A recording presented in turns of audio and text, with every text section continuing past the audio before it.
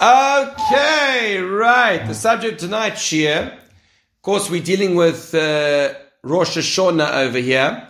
And the subject tonight, Shia, is the Torah reading on Rosh Hashona, which is on day 1 Rosh Hashona. And on day 1 Rosh Hashona, we have to see why did Chazal, our rabbis of blessed memory, choose this Torah reading?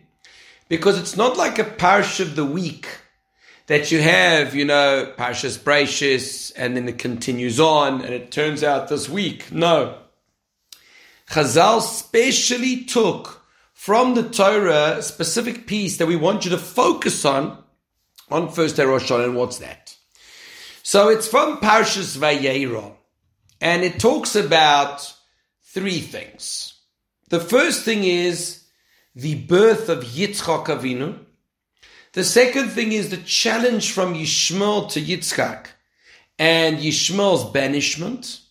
And the third thing is the bris, the covenant that Avram Avinu made with the king of the Philistines, Avimelech.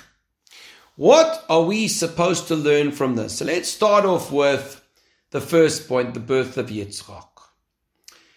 Avram and Sarah, says the Seder Adoris, got married when Avram was 25 and Sarah was 15 years old. And what happened is that they were married an enormous amount of time. Avram became an established personality and a famed leader of the world. He went through the miraculous salvation of having been thrown into a furnace by King Nimrod in full view of everybody and surviving. He left and went to Eretz Yisrael. He went down to Egypt. He came back. And throughout this time, 75 years, Avram and Sarah remained barren. In fact, it proved to be a thorn in his side, because when the generation of Nimrod decided to build a tower to attack Hashem, which is known famously as the Tower of Babel, the Migdal Bavel, Avram Avinu gave the people teichachai, rebuked them. And you know what they said? They said, what's a barren mule going to tell us? In other words, you don't even have a child and you've been married this long.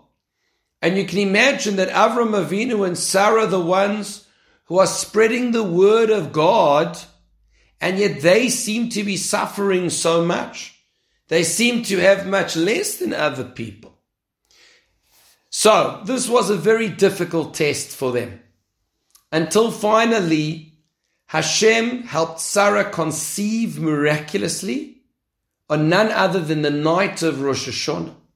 On Rosh Hashona, that's when she conceived, and she gave birth at the ripe old age of 90 years old. Now, just to understand this a little bit, Sarah Imenu was extremely old. I mean, you can imagine. Even if you say that the people lived long in those times, to 130, 140, but it was still extremely old and no one ever dreamt of having children. Why did Hashem want it, that it should take so long? And why did Hashem choose that Rosh Hashanah of all the days of the year should be the day of salvation? So Chazal, our rabbis, tell us important points. First of all, a Jew has to know that really, according to the laws of nature, we shouldn't be here. It's not possible for a woman of 90 to have a child. It's not possible that so many barren women would have children. Not just Sarah, but Rivka also was barren. Rachel was barren, and even Leah was barren. But she was remembered the quickest because of the amount of tefillahs and crying that she had before. Really, the Jewish people, according to the medical understanding of the world, is an absolute wonder. And Hashem wants it that way, to make us realize that we're something special. We're not like the rest of the world. The rest of the world, there was a nation, this one had kids, that one had kids, etc. But we, every doctor, every mystic, every stargazer had given up hope of ever seeing a child to Avram and Sarah.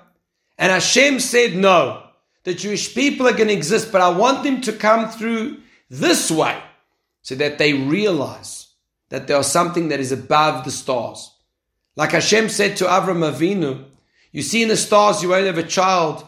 Look above the stars. The Jewish people are above that. Okay. Second point is that Hashem desired the prayers of the tzaddik. Hashem pushes a person into a position where he cannot see any light at the end of the tunnel in order that he should cry to Hashem and daven to him. And that's what he wanted from Avram and Sarah. Because the more they davened, the closer to Hashem they became. And it's an important point for us, because for us it sometimes works the opposite. When a person has an unfulfilled need, often what happens is that he feels frustration, and the more he davens, the more it's not fulfilled. He gets angry, he gets upset, he feels there's no one listening. It all depends on what your perspective on tefillah is. If your perspective on tefillah is just a means to an end, a goal that I need to fulfill, I'm only davening so that you give me, so then you're going to lose out. But if a person's davening to Hashem because I want to build my relationship with you and my awareness of you, then every tefillah is another opportunity, another brick in building a beautiful house for Hashem to dwell in our midst. So this is the background of Sarah Imeinu and the miraculous birth of Yitzchak. Why Rosh Hashona of all times? So we have to know that Rosh Hashona on the one hand is the day of judgment. On the other hand, it's a day of tremendous blessing. Because this is the day that Hashem decides. We always focus on what He decides for the negative. We always focus on who's going to live, who's going to die, who's going to have panos, who won't have panos. But this is the day where Hashem dishes out all the blessings for the entire world. If you think about it, it's amazing. All the blessings we have, all the tremendous leaps that we do, whether it's in commerce, whether it's in our own understanding and intellect, family, friends, acquaintances, communities, cities, provinces, countries, everything that's established, that's invented, that's brought to fruition is all from Rosh Hashona. So it's a day of unbelievable blessing, and Hashem wanted us to always remember that. And therefore, the conception of Yitzchak and the furthering of the Jewish people happens specifically on Rosh Hashona, on this day. Furthermore, Yitzchak is called Yitzchak. What does the word Yitzchak mean? He will laugh. So Sarah Imeinu says that anyone who's going to hear about this will laugh with me. Now, what is this reaction of laughter towards good news? So when a person is extremely excited, he's very happy, he may scream, he may even cry tears of joy. A laughter is something different. A laughter is something where a person's almost in disbelief. He's so joyous, he can't believe this is true. And Sarah Imeinu said, everyone who hears about this is going to laugh with me. And Chazal explain that in Sarah's merit, not only was she remembered, but all barren women of her time had children, which is unbelievable, because she opened a channel of blessing. Not only are they going to rejoice with me for my sake, but for their sake as well, they're going to rejoice. And people didn't believe it. So what happened is that Sarah invited women to her house, and she personally nursed their babies to show them. And her milk flowed in the most amazing way, because she wanted to demonstrate the miracle that Hashem had given. What's the idea for us? Yitzchak, he will laugh. This is the concept that Hashem sometimes takes us beyond what we ever believe could really come to fruition. And it's at that time that we need to rejoice with such excitement and through our bones that we laugh. How amazing and how wondrous this is. Not a laughter against, God forbid, but a laughter of, thank you Hashem, wow, I cannot believe that this is true. And you should know that when Yitzchak was born, there was a tremendous, tremendous entourage of people that came to see him. Leaders of the generations, kings, all came to see him because of Avram and Sarah and what they were doing for people, with their hospitality, with their leadership, with what they'd achieved. Avram Avinu had defeated 4 kings. Avram Avinu had survived the furnace. Avram Avinu was a person who was a person who gave so much advice, so much chizuk, so much encouragement to people, that they came and they saw Yitzchak. Now, if the Torah reading would have ended there, I would understand. Rosh Hashona is our time of bracha, and this was the tremendous bracha that Hashem gave us. But it doesn't end at that point. We go on to a tremendous challenge that Yitzchak had to face at a young age. And you know what that challenge was? His older brother from another wife, Hagar, whose name was Yishmael. And the Pasuk says that Sarah saw Yishmael mitzachek. Mitzachek, he was laughing, but this was a different laugh. He was scoffing. He was making fun of Yitzchak. He was saying that I'm the real firstborn, not you. And I'm the one who's going to inherit from Avraham, not you. And he was cutting down Yitzchak in his mind, missing the fact that he was the son of a secondary wife. And he was never meant to be the one who was going to continue the legacy of the chosen nation. And Yitzchak had to put up with a person who was involved with trying to bring him down spiritually and even attempting to kill him physically.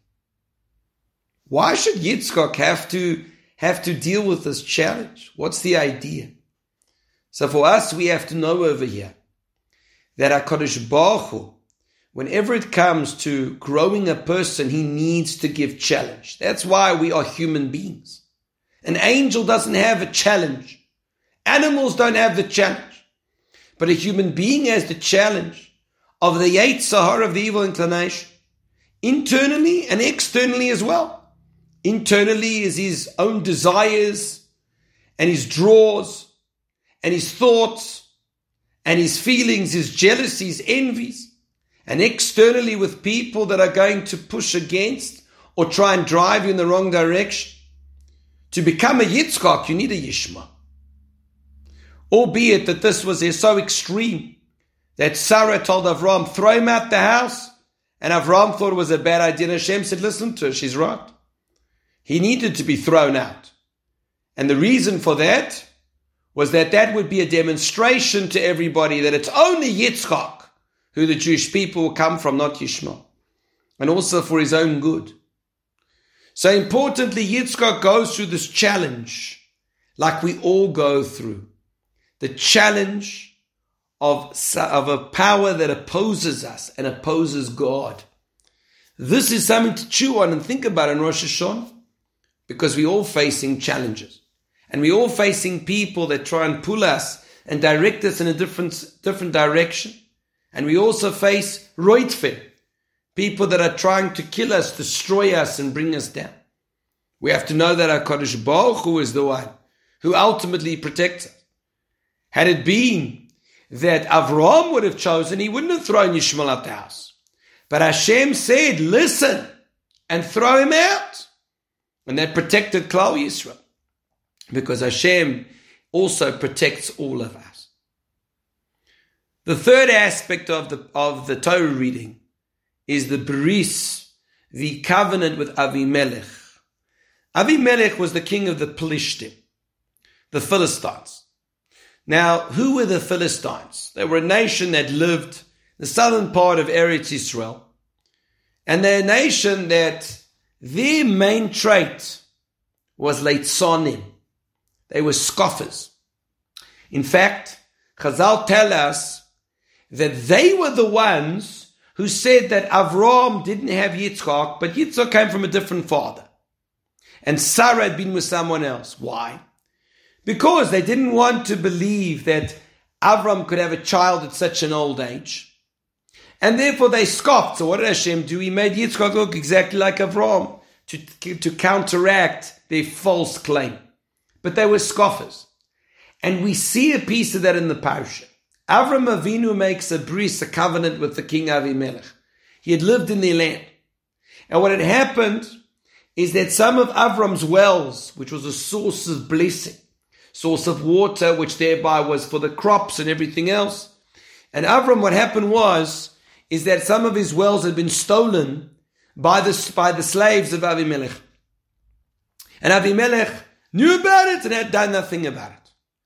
So the Pasuk says that Avram gave him teichacha. He told him off for it. And Avimelech says very strange words. He says, I didn't know about it. You didn't tell me. I also didn't know about it. And he comes with a long piece, denying responsibility. Says the Netziv, when you watch Avram Avinu, when he deals with Avimelech, and even later on when Yitzchak deals with Avimelech, Avimelech never comes alone when he deals with Avram or Yitzchak. He always brings along a general called Fichol. Now, we don't really hear Fichol talking. We don't know too much about him, but he's always there. Why is he always there? So the Tziv says, and this is a tremendous principle for us to offset within ourselves. Avimelech was the epitome of what I would call today's politician. He always needed to go with someone else, so he'd have a fallback guy. So when Avram says to Avimelech, you didn't tell me, he turns to Fichol and says, you never told it to me. So he starts off, Avram, you didn't tell me, and then Fichol, you didn't tell me about it. I don't know, it's not my fault, it's not my problem. There always has to be someone to take the rap, because I don't want to take the rap. Anything but taking responsibility, and that's the epitome of the opposite of Rosh Hashona. Rosh Hashona, Hashem is judging us, and we have to accept that He's the King, He knows better, and what I'm doing good and what I'm not doing good, that's what I have to face. But if a person is always going to pass the buck, he's going to miss everything. You can't pass the buck in Shemayim after 120 years. People can fake everything now, and they can falsify evidence and events and whatever takes place. But in Shemayim, you're not going to have that. And on Rosh Hashona, you also don't have that. Fichol and Avimelech is a good example for us how not to be. On the other hand, you see Avram Avinu, he saw something wrong. It wasn't coming through vengefulness. He told them, you have done wrong. What are the 2 points for us over here? So the first point is that we need to be Mekabel Achras, accept responsibility. It does not mean that I'm a Rosh. It doesn't mean I'm evil. It doesn't mean that I'm never going to move forward in life. No. Part and parcel of being a human being, and especially a Jew, is you're going to fail, but you're going to grow from that failure. You're going to mistake, but you're going to make good on those mistakes. You're going to mess up every so often, and that's okay. Person has to know that.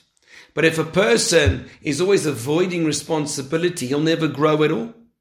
That's why the Sephono says that the generation of the flood, the decree was sealed on them when they refused to hear anybody telling them otherwise. Avram Avinu also, we learn from, that he looked at Avimelech and he said, you have to fix this.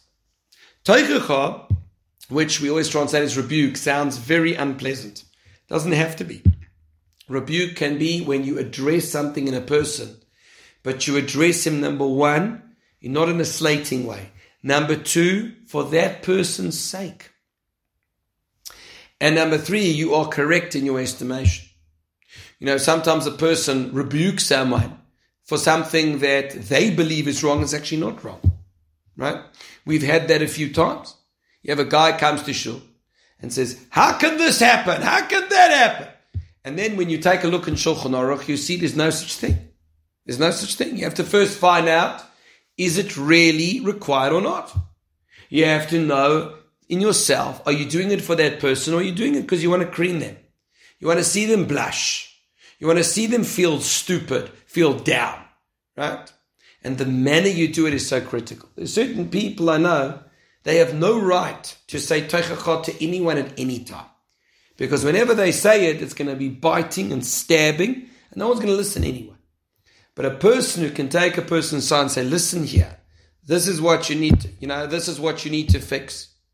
And they can accept it from you because they know it's coming from you, then it's a very different story. You have to know how to do it as well. Avram Avinu teaches us teichacha is also important. But that's when you're looking at the other person, you want them to be better off. How do I know that's Avram Avinu with Avimelech? We know that Chazal tell us that when Avimelech took Sarah Imenu away and locked her up in the palace, Hashem came to Avimelech and he afflicted him and he told him, send her back, and he sent her back. And Avimelech begged Avram to daven, and Avram davened straight away for him. And Rashi says over there, you see, you should be quick to forgive. Even a Rosh like Avimelech, even a person who was a fake, who never took responsibility for anything, even him you have to be quick to forgive. So that's how the perspective and angle we need to have for Rosh Hashona.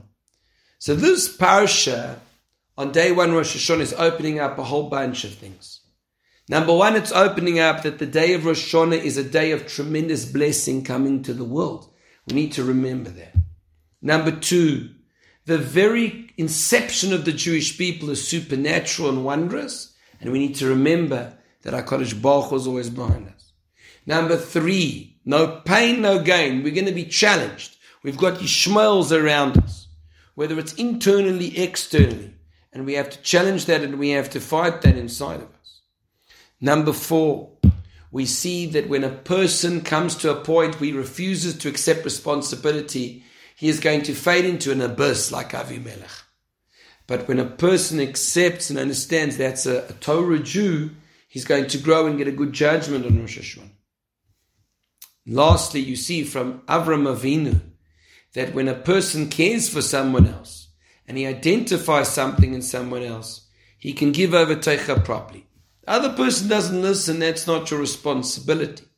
But at least from your sake, you're going to care enough to think about that person and want him to do better for himself in life. Rosh Hashona has a very interesting flavor. When we come to the day, on the one hand we are dressed up beautifully and we have Yom Tov meals and we sing. On the other hand, we don't say Hallel. We dress slightly less than a regular Yom Tov in some way or form. We have a certain awe, a certain pachat, a certain fear of a Kodesh Baruch Hu. That's true. But the two are not contradictory. When you understand the magnitude of the Creator of the world, you have to feel that awe. But on the other hand, we dress up because He is being crowned as our King on this day. And when we think about that, we will pave a way forward for a beautiful year of Brucha. It's interesting, there was a case of a guy who someone snubbed him, a family member snubbed him. And this guy, what happened was, he couldn't understand why the family member refused to talk to him. So what did he do? He called up the person, he tried to leave messages, and he was constantly ignored. And he asked, am I obligated to do tshuva, to ask him forgiveness, mechila for this? What exactly did I do wrong over here? Right? What did I do wrong? So the answer is the following. In that case, when he literally didn't have any clue, then that's person's issue. And he tried as well. But there are a lot of cases for us where we know that we did something to somebody. And we offended them and we upset them and we humiliated them. And it was hard for them, painful for them. It's up to us to try and think about that, to clear our slates and accept responsibility. Not to be like Avimelech, but to be like an Avram Avinu. To understand that for us, we have to look into ourselves and that it is okay. Hashem should bless us with a beautiful continuing Elul, blessing and brocha. Next week, there won't be a Shia because we have the Shul AGM. Okay? Have a beautiful, beautiful night, everyone. Keep well.